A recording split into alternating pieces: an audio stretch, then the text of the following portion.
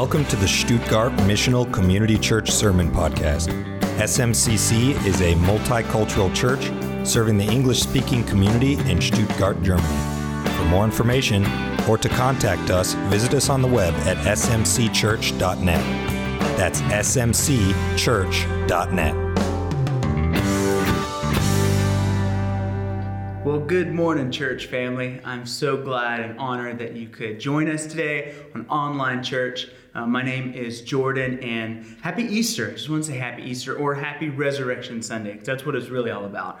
It's not about bunnies and eggs, but it's about Jesus raising from the dead. And that's what we're going to be talking about this morning. You know, the resurrection is this event that all of Christianity hinges upon. You know, the resurrection gives so much to us. I mean, it gives us hope. It affirms what Jesus did for us. It affirms everything that he taught, everything that he said, everything he spoke about, and then it gives the evidence that he is who he says he is. So, you know, Jesus died in front of Greeks and Jews and believers and non-believers, and yes, that is true, and he died on the cross, but he rose again on the third day in front of people, and he appeared to people in physical form. Like, he really raised from the dead, right? He did not stay in the grave, and the tomb is empty, and it remains empty. That is awesome. I'm so excited about that. You know, the world may be in quarantine mode right now, but the gospel is never in quarantine. You cannot stop the gospel. You can't stop Jesus from doing what he's doing, and you can't stop people from being transformed and changed every single day. So I want to encourage you, church, that no matter what you're going through, that Jesus is still on the throne. He is still in charge, and he is making transformations every single day in people's lives and strengthening us and encouraging us. So that's where we're starting this morning. If you turn with me to 1 Corinthians chapter 15. Paul here is speaking to the Corinthian church exactly about this. He is reminding the church of the resurrection of Jesus and everything that entails. So maybe this morning you've never heard of the resurrection, or you've heard bits and pieces. Well, you're going to get a crash course on how significant and amazing the resurrection of Jesus is. And maybe if you already know and you've heard this, passage of scripture or just this event for years and years and years, it's okay to have a reminder. It's okay to know that excitement. To re-know is probably not a word, but you know what I mean. To remember exactly what Jesus has done and how special and how important that is, right? So before we dive in, let's pray real quick. Lord Jesus, I just thank you for blessing us, Lord God. I thank you for allowing us to gather this way, Lord Jesus. God, I just pray that you would reveal your word to us, that it would come alive. Holy Spirit, that you would illuminate your scriptures, Lord, that you would just touch all of our hearts, all of our minds to be able to receive what you want us to have this morning, God. The significance behind your resurrection, God. The significance of who you are and what that means for us today, Lord God. That is not just an event that happened 2,000 years ago, but it is a transforming reality that we can share every single day, Lord Jesus. Just bless us, guide us, anoint me, Lord Jesus. Let me speak your truth. In your mighty name I pray. Amen. Amen. So if you have your Bibles, like I said, we're in 1 Corinthians chapter 15. And we're going to start reading in verse 1. Okay, so we're going to start the first verse, and we're going to read through the 8th verse. Okay? This is what it says. Verse 1. Now I would remind you, brothers, of the gospel I preached to you, which you received, in which you stand, and by which you are being saved, if you hold fast to the word I preached to you, unless you believed in vain. For I delivered to you as of first importance what I also received, that Christ died for our sins in accordance with the Scriptures, that he was buried, that he was raised on the third day in accordance with the Scriptures, and that he appeared to Cephas, then to the 12. Then he appeared to more than 500 brothers at one time, most of whom are still alive, though some have fallen asleep. Then he appeared to James, then to all the apostles. Last of all, as to one untimely born, he appeared also to me. You know, the entire world must hear about the good news of the resurrection. And Paul simply puts it this way. This is the gospel in a nutshell. That Jesus died for your sins, he was buried, and was raised again. That's the simple gospel. That's the powerful, simple gospel right there of what Jesus did and just those three things. And not only that he was raised again, but his ministry continued. Like 40 days after he rose again, he appeared to all these people. And Paul even says again to 500 people. And Jesus, even when he ascended to heaven, like that was 40 days after he was raised from the dead.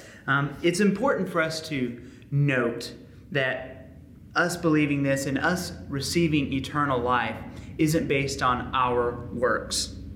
There's a lot of beliefs and a lot of religions out there right now that believe that, you can do enough good things to buy yourself into heaven, essentially, right? There's a scale of life. And, if you do more good things and they outweigh the bad things, then you're good. And that's a thought process that you meet a lot of people and you even ask them, do you think you're a good person? And most of the time, people are like, yeah, I'm a pretty good person. They realize they make mistakes, but overall, they're really good. They're a good guy.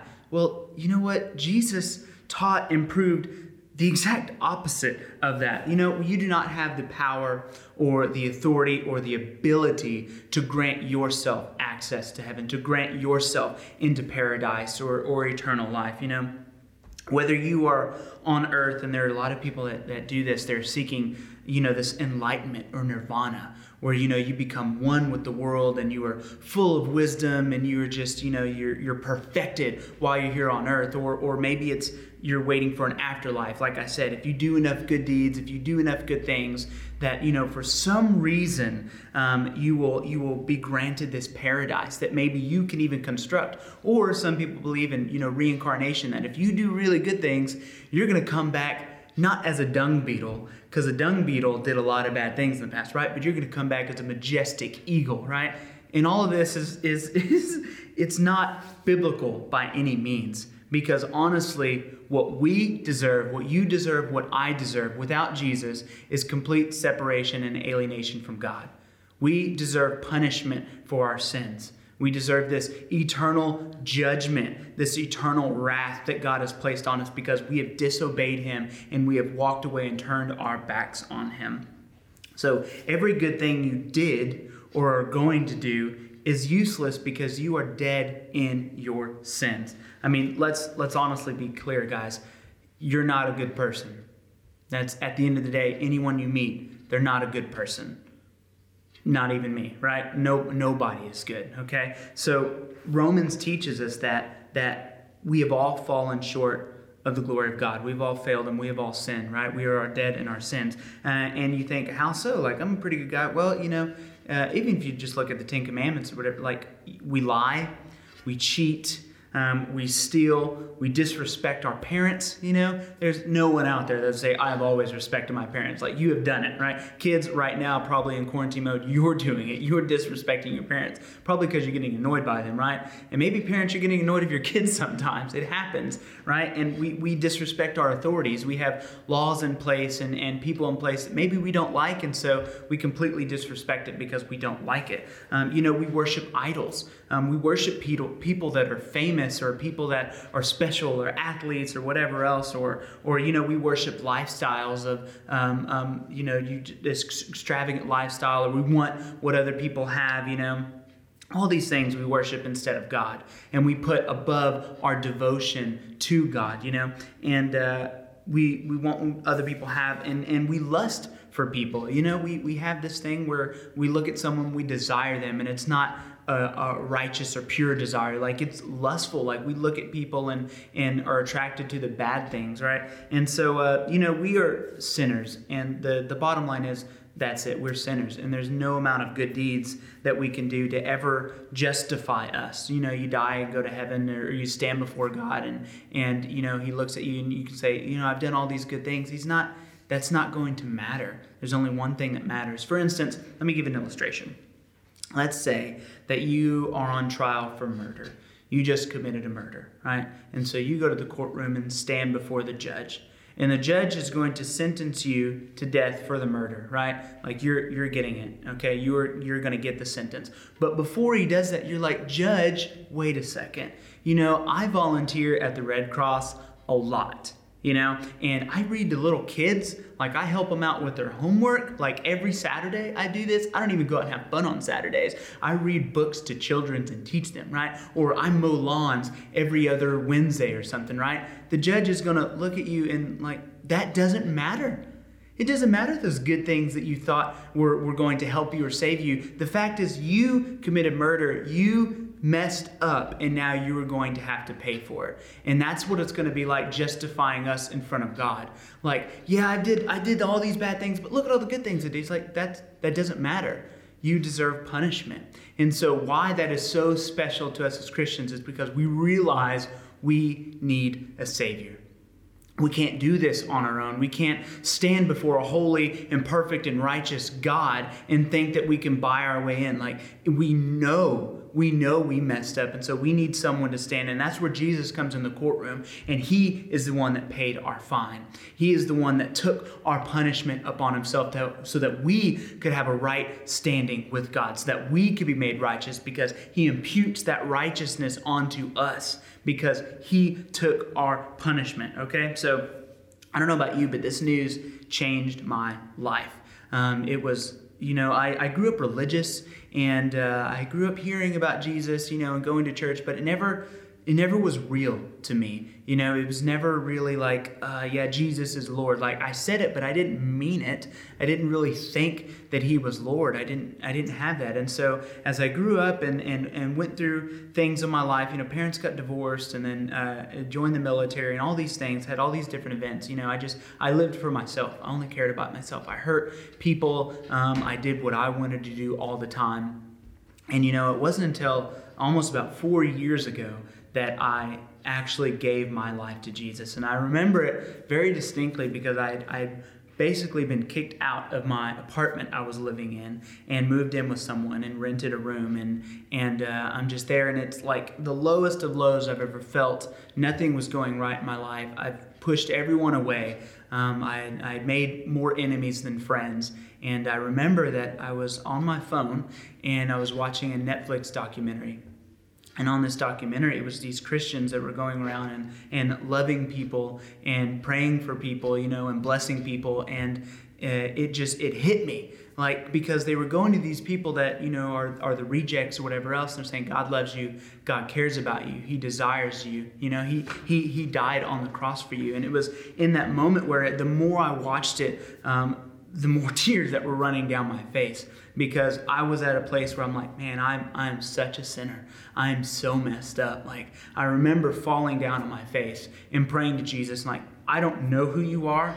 I've heard about you, but I don't know you. I want to know you. I know that I don't have a lot to offer, but Jesus, I give everything I have to you. And that's what he wants. And so personal was his atonement for my sins and for all of our sins. You look at it, it's for every lie you've said, for every bad word, for every bad thought, for the jealousy, for all the bad choices, whatever mistakes you have made. Jesus took upon himself and took him to the cross, and he killed it for you. He destroyed that sin for you so that you could be washed clean by his blood and be made right with God. Jesus grants eternal life through faith and repentance, by believing in Jesus, believing who he says he is and what he did on the cross and that he was resurrected, and also repenting, turning away from your old life, no longer doing the things you used to do, but following Jesus, walking in the light, doing what he commands you to do. And this good news of what Jesus has done is extremely intimate. And that's why Paul, he starts the verses in this way. He's talking to these Corinthians, and he's sharing about this discussion on the resurrection. And he comes on a platform that says, these Corinthians, they've heard this before. They are standing on it, and they're being transformed. You cannot really and truly understand the gravity of the gospel until you accept it and it invades your life and you are transformed by it. There's no way you can truly explain it or express it, and it's because it has to be made real. And when you do that, and when it becomes real, everything starts becoming real. I remember when before I got saved, before I accepted Jesus truly into my life, when I would read the Bible, it didn't make sense. I didn't understand half the things that were going on, and after I got saved, it's like the Bible came alive. It's like the Holy Spirit illuminated the scriptures for me. And I was finally understanding it. And the more I read, the more I was amazed that the Bible foretold all these things that were going to happen hundreds of years in the future. I mean, we've realized as a church as we've gone through this that the Bible is constantly, God is telling the future through his prophets, and then they recorded it so that we could know, that we could see hindsight that, wow, God said that was going to happen like hundreds of years ago, you know? And then as you look at the Old Testament and the New Testament, they all point to Jesus. It's a unified story about Jesus. The entire Bible is about Jesus. And so you don't quite get that until it's made real in your life and you accept Jesus, right? And so your faith starts by believing in what Jesus has done for you and accepting it, but it continues to grow and get stronger every moment you follow Jesus. You know, I noticed for myself, and maybe you have too, when I first accepted Jesus into my life, you know, I had some faith, but as I've walked with him, as I've studied the scriptures, as I've tried to live in it, like, my faith is so much stronger now than it was back then. I trust Jesus way more now than I did back then because I've walked with him and my faith has grown and he has blessed me through that. You know, we say a lot of stuff about faith, and I found this really awesome quote by Charles Spurgeon that I'd like to share with you guys. He's talking about faith. He says, "Faith is not a blind thing, for faith begins with knowledge. It is not a speculative thing, for faith believes facts of which it is sure. It is not an unpractical, dreamy thing, for faith trusts and stakes its destiny upon the truth of revelation. Faith is the eye which looks. Faith is the hand which grasps. Faith is the mouth which feeds upon Christ." You know, faith in Jesus is so unique. It's more unique than any other religion or any other belief at all. You know, and I as I was thinking about this, and, you know, the thought hit me, like, why is it that Christians are constantly in danger of being persecuted or rejected or hated all across the world?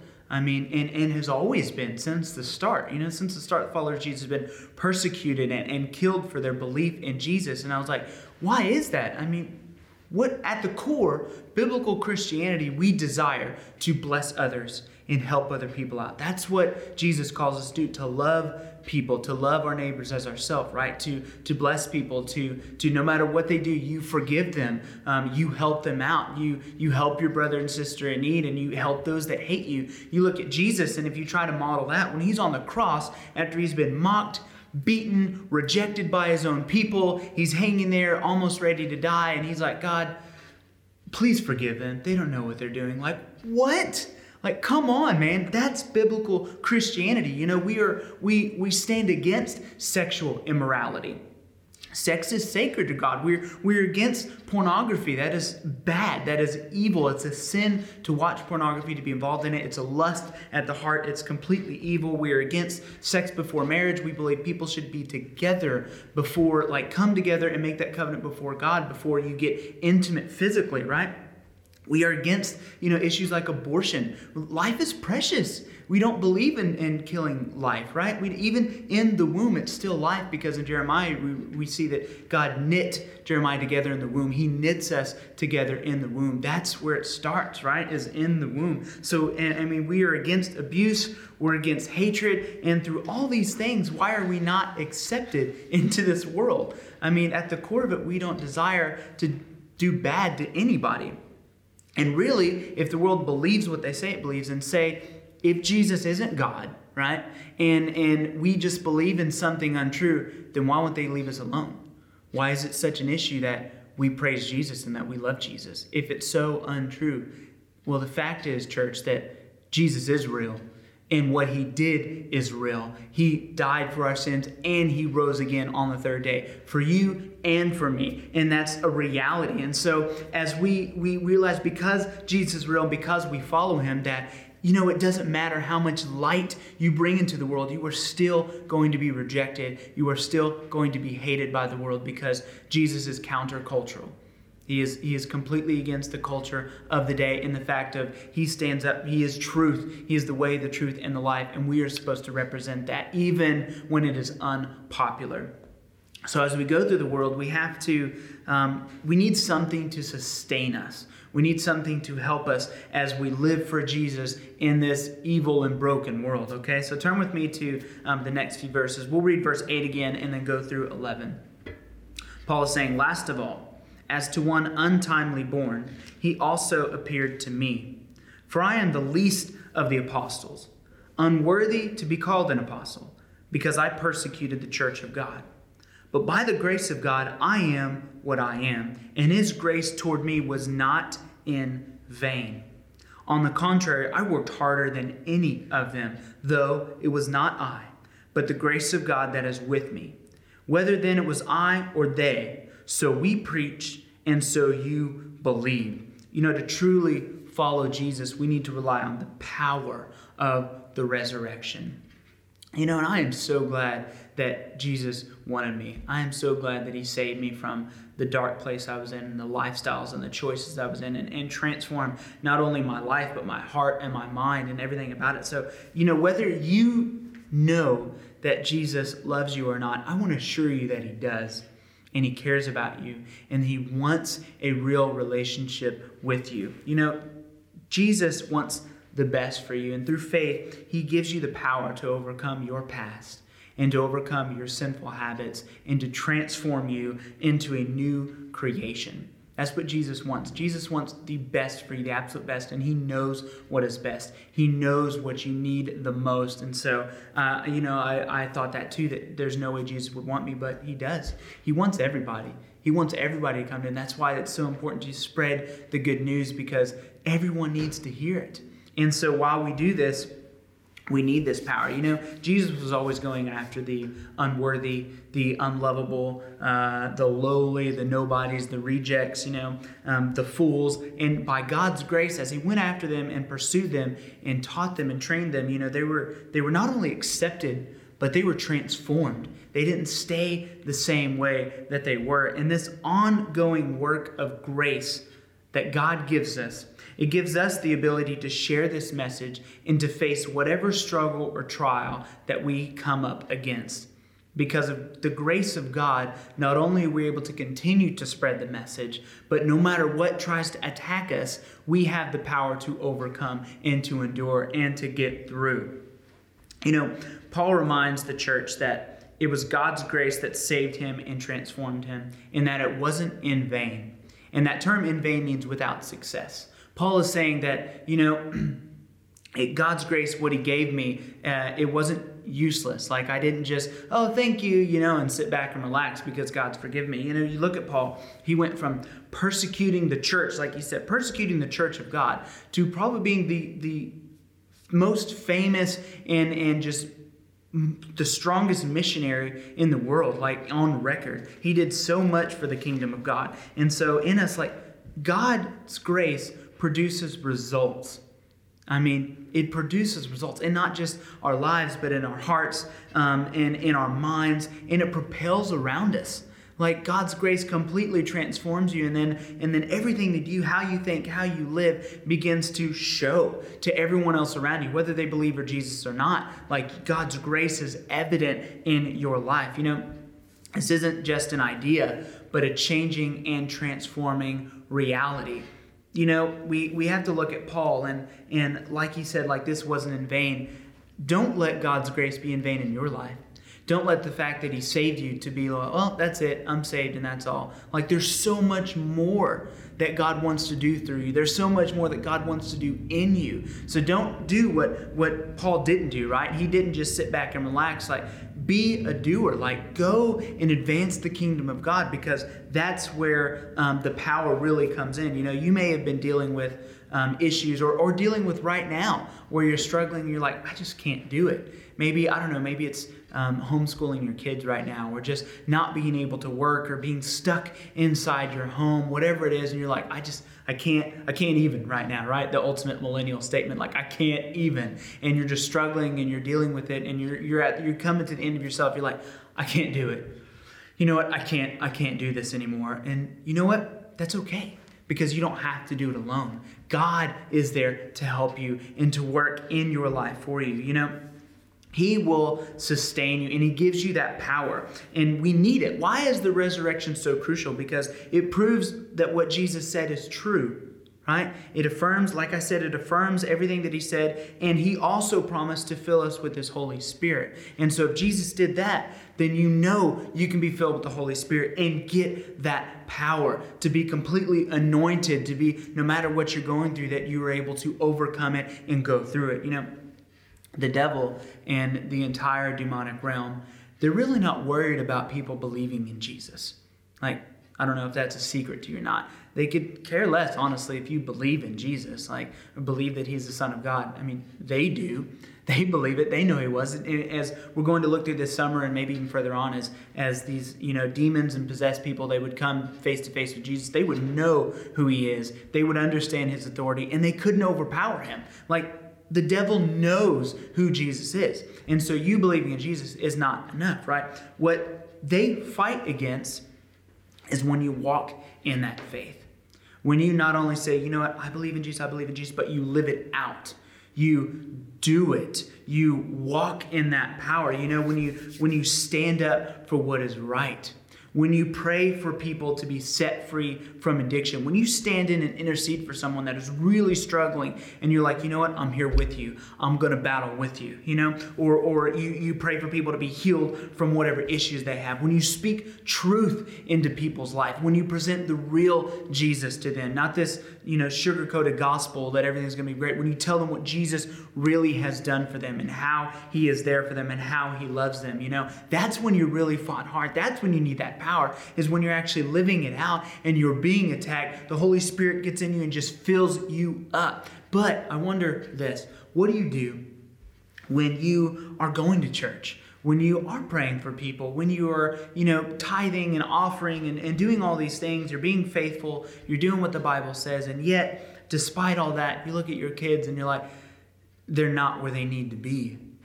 They're nowhere where I train them. Like, they're not following God in any way. Like, what is going on? Or you're advancing the kingdom and doing what God's called you to do, but you and your spouse just seem like you're going further and further away. And you're struggling and you're having all these issues. It's when you start to experience things that you never saw coming. You never thought that you would end up in this situation or end up in this circumstance, or you start to feel all alone, like you're by yourself, and you start getting depressed, and it just, all these things start flooding in, and basically when you get to the point where you feel like you want to die. You're not alone in that. There are prophets all through the Old Testament that felt this way. They were like, I want to die. I just don't want to go on. And that is where God's power comes in your life. That's where it's needed, because the Holy Spirit comes into your life to keep you charged, to remind you that he is there for you, right? To keep you focused, to fill you with wisdom on what to say and how to say it and how to act in certain situations, and to remind you that no matter what's going on, Jesus is still there. You are not alone. You are not abandoned. And so this power, this transforming reality of being filled with the Holy Spirit is what kept Paul going. When he is writing this letter to the Corinthian church, he has already been ran out of town. I mean, he has been rejected, he has been beaten, and he has been jailed. Like, he's went through a lot of stuff, and yet through all of this, he is reminded of the future.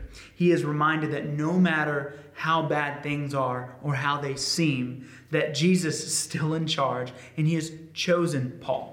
Paul was chosen to do this. Paul was chosen to go through these things. And so I don't know if you've experienced what Paul has experienced. Maybe you haven't been physically jailed and beaten, but maybe you have emotionally. Maybe you have mentally. Maybe you've been imprisoned in your thoughts and different things that you're experiencing, and you're just struggling and you feel like you're all alone.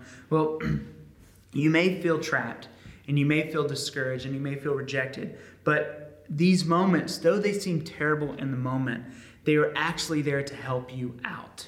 They are actually, when it seems like it's almost unbearable, God uses those moments a lot of time to increase our faith. And you're like, how is that possible? So glad you asked me that. Now, in Romans chapter 5, starting at verse 3, this is what it says. It says, not only that, but we rejoice in our sufferings, knowing that suffering produces endurance, And endurance produces character, and character produces hope. And hope does not put us to shame, because God's love has been poured into our hearts through the Holy Spirit who has been given to us. And if you jump to verse 10, it says, "For if while we were enemies, we were reconciled to God by the death of His Son, much more, now that we are reconciled, shall be saved by His life." What hope is that?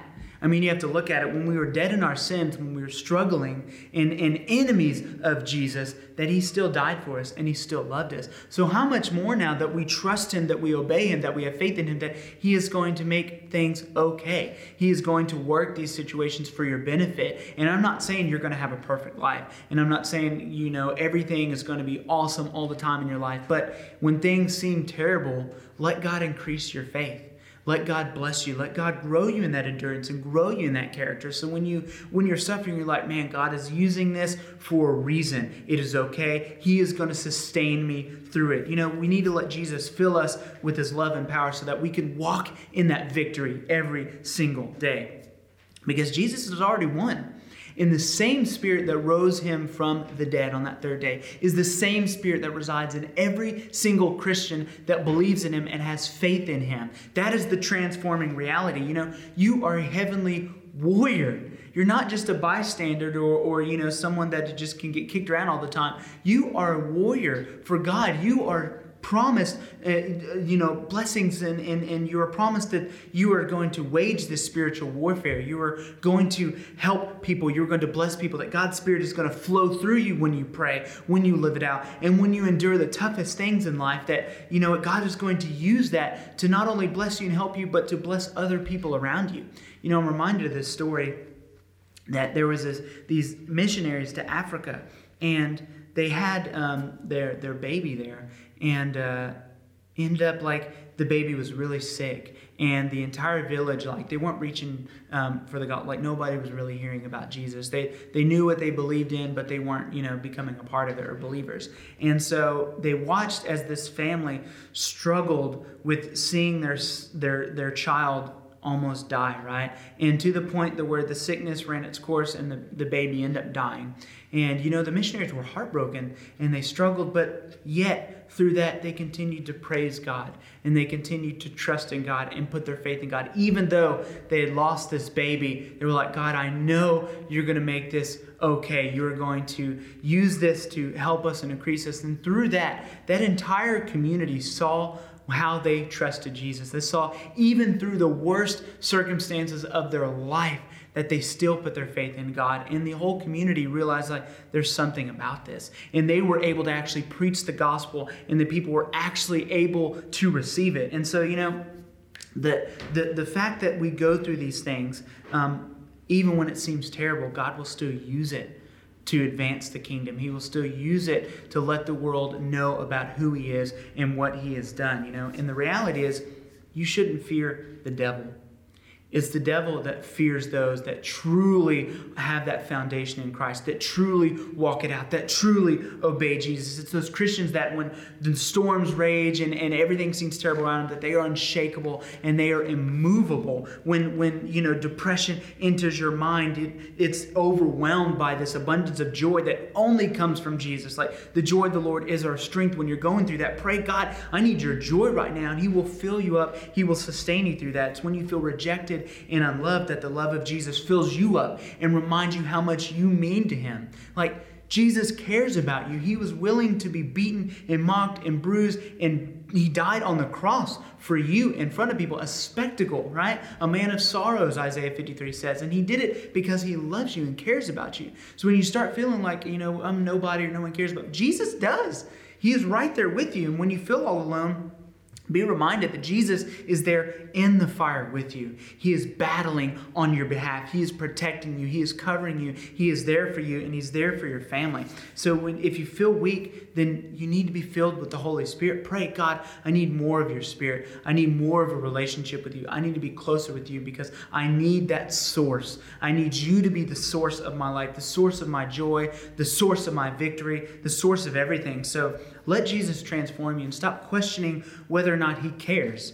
Like, oh, does Jesus even care? Does God even care about what I'm going through right now? But be filled with the confidence that Jesus will give you victory, that he does care, that he does love you, and that he does want to sustain you through the worst things in your life. We need that power. So let's wrap up with these last few verses. Starting verse 22 now, we're going to jump to, verse 20 through 22. Verse 20 says, "But in fact, Christ has been raised from the dead, the first fruits of those who have fallen asleep. For as by a man came death, by a man has come also the resurrection of the dead. For as in Adam all die, so also in Christ shall all be made alive." You know, these verses point to the result of the resurrection. And I want to point out something that a word that Paul used to describe the resurrection of Jesus. He said, first fruits.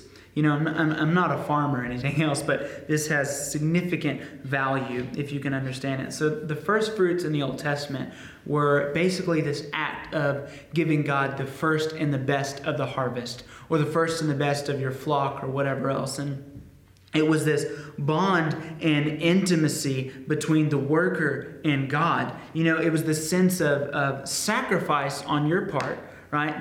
That God, I have, you know, this harvest and I have this flock, and I thank you, God, that you did that.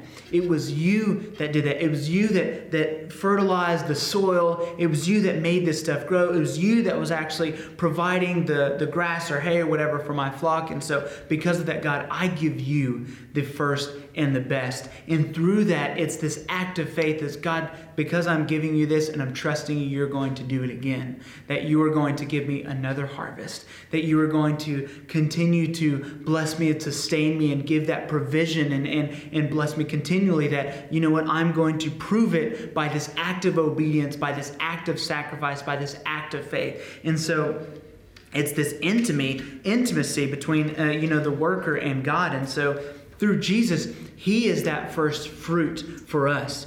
He is that promise that we will never die. How will we know that we will live forever and have eternal life and that we'll be raised from the dead? How do we know it's not all, just in this book and it's just, ridiculousness, right? Or whatever else, or something that you can never believe in, because Jesus did it. Jesus raised from the dead. He is the first fruit. He is that promise. He is the embodiment of that promise that, hey guys, I said I was going to do it. Now I did it. Now I'm telling you, you are going to be raised to life. You will have eternal life. If you believe in me and you follow me, the same thing will happen to you. And that's our promise, that if we believe in Jesus and we accept him and we claim as Lord of our life, that honestly, our eternity is just beginning. Like, we don't have to worry about the future or worry about where I'm going to spend eternity or whatever else, because when we believe in Jesus, that's where your life starts. You are born again. You are a new creation. And ultimately, we won't and can't be defeated. Like, God will always reign supreme, and we will be with him because of what Jesus did for us, because of what he did on the cross for everyone that believes in him. And this has just such huge implications. Before I moved here with Shay to Germany, I had lost 2 uncles recently in this tragic and out of nowhere car accident. They were driving back from a small church where they were helping fix the plumbing, and then the tires or rods messed up and they went head on with another vehicle, and they both lost their life then.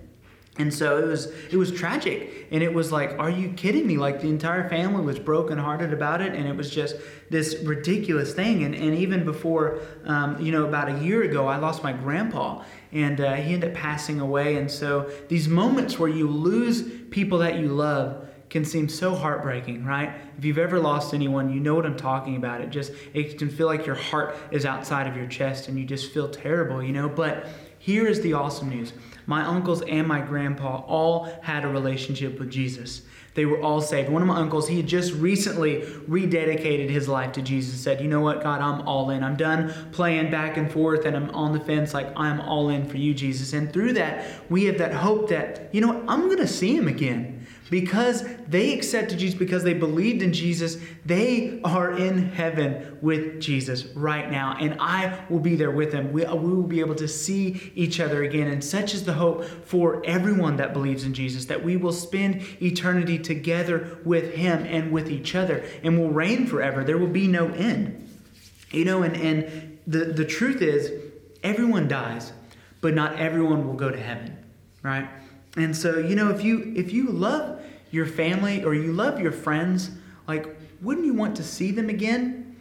Isn't it worth having those awkward and kind of weird conversations about Jesus to them, to share the gospel? Because it's simple. Jesus died for your sins. He was buried and then he rose again. That's the gospel. And through that, you can have eternal life, believing in that, believing who he says he is, right? And just having that simple conversation. But I know it gets awkward, but think of how ridiculous this sounds, okay? This illustration. Say there's a person standing on the tracks, right? And say they've got headphones in, they're on the phone, they're using Bluetooth or whatever else, and they're on an important phone call, okay? They're doing stuff, but they're on a train track, and a train is coming straight for them. Like, maybe their back's to it. They're not recognizing that it's coming, right? But this train is coming full force to them and cannot stop and won't stop, right? And you see in the distance that this person is on the phone and that a train is coming for them. Now, here's what I'm saying. Does it sound ridiculous to be like, oh man, like that train is going to get them. That train is coming after them. But you know what? They're on an important phone call. They look like they're really busy. I really don't want to bother them. What if I interrupt their phone call and they're offended by me and they get upset with me because, you know, I told them that a train was coming their way and was going to crush them and destroy them and kill them, right? Like, that's what it's like not sharing the gospel because you're afraid you're going to offend someone. Like, guys, there's a bigger picture. I mean, hell is real. And if people don't have Jesus and they don't believe in Jesus, then that is where they're going. And so because of that, heaven is also real. And what Jesus did and what Jesus promised is also real. And in heaven will be perfection. So don't let, because you're afraid or those nerves get you or whatever else, like, pray, God, I don't know how to say this and I am afraid to offend them. I'm afraid of, you know, losing them as a friend or whatever else. But God, I need your boldness because I don't want them to go to hell. I want them to know you, Jesus. I want them to start their eternity now, to be a citizen of heaven now. And so they don't have to go to hell and have this eternal punishment because I love them. If you love people, you're going to share the gospel with people. You're going to tell people about Jesus. And if you're passionate about Jesus, it's going to come out. And I'm not saying it's easy every time, but isn't it worth it? Don't you think it's worth it? Because this is what heaven is going to be like, right? This is what we all get to look forward to.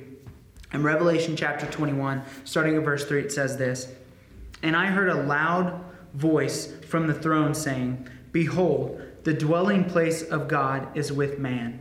He will dwell with them, and they will be his people, and God himself will be with them as their God.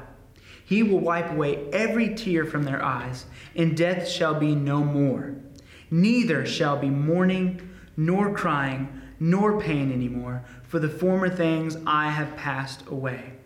And he who is seated on the throne said, 'Behold, I am making all things new.'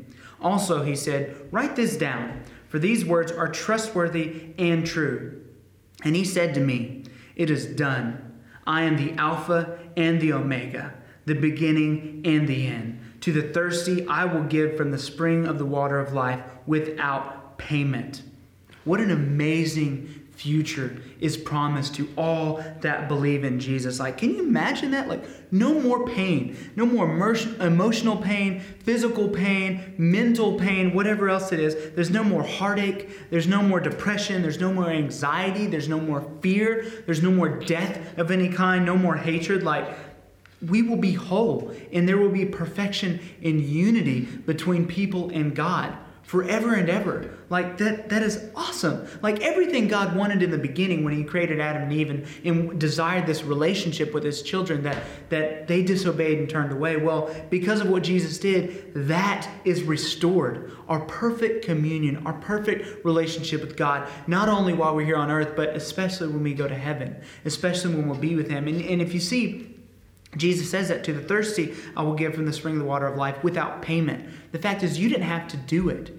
You did not have to do the heavy lifting. Jesus did it for you. Jesus did all the hard work. He lived a perfect, sinless life and died on the cross for your sins. And he did it to restore your relationship with God. He did it because he loves you and he cares about you. So my question is, will you trust Jesus today? Maybe you've never accepted Jesus into your life, or you've been coming to church and you're pretty religious, you're pretty good at it, but you don't have that real intimate relationship with Jesus. Would you do that today? Would you get alone with Jesus? And we say there's these sinner's prayer and everything else, but Jesus knows your heart. He knows what you want. He knows how simple you can ask him into your life. And so you don't need this long list of all these things and check marks. You can just get alone with Jesus. Get in your closet, get in a room, shut the door, and be alone with Jesus. If you need help, go to someone who is a Christian and ask them, I don't know how to accept Jesus. Will you help me? Talk to your parents, talk to your friends, whatever. Connect with the church in any way, growth group leaders. We will be more than happy to help you to understand what it means to accept Jesus and to do it. But be real. Maybe you're at a place where, you have accepted Jesus. And you know what? And maybe you're at this point where you're kind of in this lukewarm phase, that you are not passionate about Jesus. You're not passionate about sharing the gospel. You see what Jesus called you to do and you've kind of walked away from it. Well, you know what? You can always ask for forgiveness and start fresh. Like God's mercies are new every morning. This morning is a new day for you. Jesus died on the cross and was raised from the dead to give you that second chance and third chance and fourth chance and to be able to trust him again and live for him again. As long as you have breath in your lungs, you can ask for forgiveness and you can be set free from things in your life that have maybe been weighing you down. I want you to do something this week. If you have accepted Jesus into your life, that I want you to just, get alone in your closet or prayer time or whatever else and get alone with Jesus and just remember what it was like when you gave your life to Jesus. Remember what you were dealing with, what was going on, how Jesus set you free and how he's transformed you. And answer this question, do you trust Jesus more then or do you trust him more now?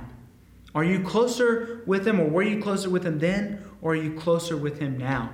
Do there need to be changes in your life? Do there need to be things Jesus is calling you to do that you're just afraid to do? Well, just ask him to be filled with your power. Ask him with his power to be filled with the Holy Spirit and to transform your life and mind. And it's a daily thing. It's a continual thing. So will you do that? Will you trust Jesus more? Will you give your life to Jesus? Because honestly, Jesus knows where we all are. He knows where we stand. I don't know. I don't know what your relationship is like with Jesus, but I know that he loves you, and I know that he cares about you. And I know that no matter where you are in your life, he desires to know you and to love you and to transform you. So let's pray. Lord Jesus, we just thank you for blessing this time, Lord God. I thank you for speaking to everyone, Lord, and whatever they need to hear, to remind them or to share this good news for the first time. God, I ask that you would just speak to us.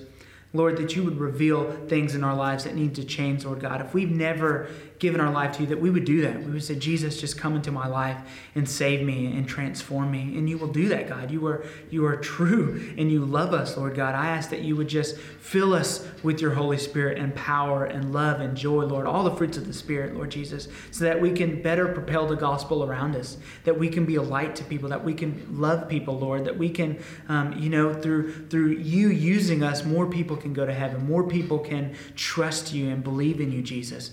I just ask, Lord God, that as we celebrate this Resurrection Sunday, as we celebrate Easter, that you would just bless our time, that you would bless them through this season of quarantine and everything that we're going through, and you will sustain us, Lord, that you would fill us with your joy, give us peace in our homes, Lord God, and destroy the chaos in our lives and our minds. God, we just love you so much and we praise you. In Jesus' mighty name we pray. Amen. Love you guys. Thank you for listening to the SMCC Sermon Podcast.